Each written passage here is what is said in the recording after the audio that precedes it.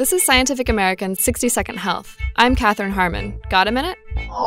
In an age flush with dubious detox trends, one treatment is getting laid to waste this week: the colon cleanse. This process, which washes out the lower GI tract with water or herbal mixtures, might sound unpleasant, but it has been gaining popularity.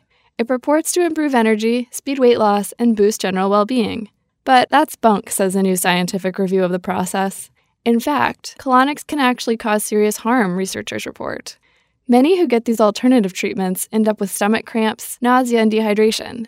Some even require hospitalization or wind up with kidney failure. The study is in the Journal of Family Practice. Colonics have been used since ancient times and saw a resurgence at the turn of the last century, but even in 1919, a medical paper advised against it.